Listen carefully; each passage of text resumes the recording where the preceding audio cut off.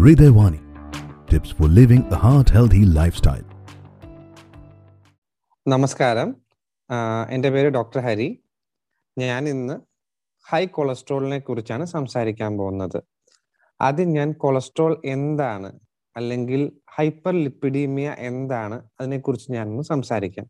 Cholesterol എന്ന് പറയുന്നത് മെഴുകു പോലത്തെ ഒരു രക്തത്തിൽ കാണുന്ന ഒരു സബ്സ്റ്റൻസ് ആണ്.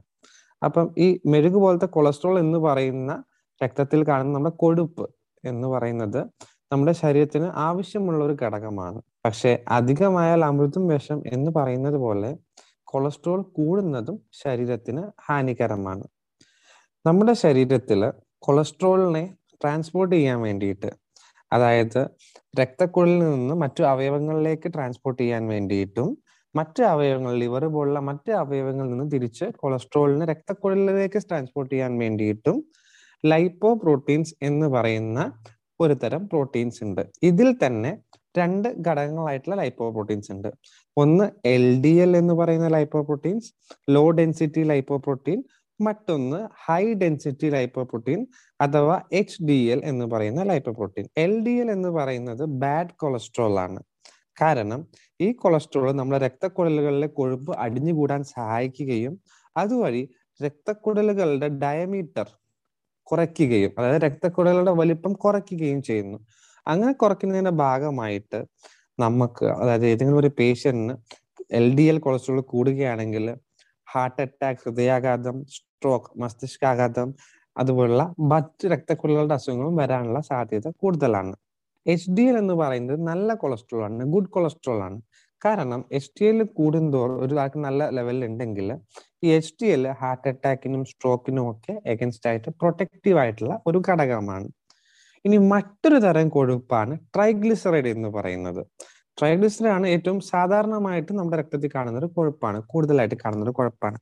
ട്രൈഗ്ലിസറൈഡ് എന്ന് പറയുന്നത് മറ്റൊന്നുമല്ല, നമ്മൾ കഴിച്ച ഭക്ഷണത്തിൽ നിന്ന് വരുന്ന എക്സസ് ആയിട്ടുള്ള എനർജി, നമ്മുടെ ആവശ്യത്തിൽ കൂടുതലായിട്ടുള്ള എനർജി നമ്മൾ കഴിക്കുന്ന ഭക്ഷണത്തിൽ നിന്നുണ്ടെങ്കിൽ അത് സ്റ്റോർ ചെയ്യാനുള്ള ഒരു രൂപമാണ് ട്രൈഗ്ലിസറൈഡ് എന്ന് പറയുന്ന കൊഴുപ്പ്. ഇനി ആർക്കെങ്കിലും ഒരാൾക്ക് ഏതെങ്കിലും ഒരു ബാഡ് കൊളസ്ട്രോൾ കൂടുകയോ അല്ലെങ്കിൽ ടോട്ടൽ കൊളസ്ട്രോൾ കൂടുകയോ അല്ലെങ്കിൽ ഈ ട്രൈഗ്ലിസറൈഡ് കൂടുകയോ ചെയ്യുകയാണെങ്കിൽ അതിന് ജനറൽ ആയിട്ട് പറയുന്ന പേരാണ് ഹൈപ്പർ ലിപ്പിഡീമിയ. അപ്പം ഒരാൾക്ക് കൊഴുപ്പ് കൂടുക, ഹൈപ്പർ ലിപ്പിഡീമിയ ഉണ്ടെങ്കിൽ, പ്രത്യേകിച്ചും ആൾക്ക് ഡയബറ്റീസ്, ഷുഗറോ പ്രഷറോ ഹൈപ്പർ ടെൻഷൻ എന്തെങ്കിലും ഉണ്ടെങ്കിൽ, ആൾക്ക് ഹൈപ്പർലിപ്പിഡീമിയ കൂടെ ഉണ്ടെങ്കിൽ ഹാർട്ട് അറ്റാക്ക്, സ്ട്രോക്ക്, ബാക്കി രക്തക്കുഴലുകൾക്കുള്ള അസുഖങ്ങളൊക്കെ വരാനുള്ള ചാൻസ് വളരെ കൂടുതലാണ്. അടുത്തായിട്ട് ഞാൻ പറയാൻ പോകുന്നത് പ്രധാനപ്പെട്ട ഒരു കാര്യമാണ്, എപ്പോഴാണ് നമ്മുടെ ശരീരത്തിലെ രക്തത്തിലെ കൊളസ്ട്രോൾ നമ്മൾ ചെക്ക് ചെയ്ത് തുടങ്ങേണ്ടത്. പുരുഷന്മാരിലും സ്ത്രീകളിലും ഈ ഏജ് ഡിഫറൻസ് ഉണ്ട്. പുരുഷന്മാരിൽ 35 വയസ്സിൽ ഒരാള് റെഗുലറായിട്ട് ബ്ലഡ് കൊളസ്ട്രോൾ ചെക്ക് ചെയ്യാൻ തുടങ്ങണം.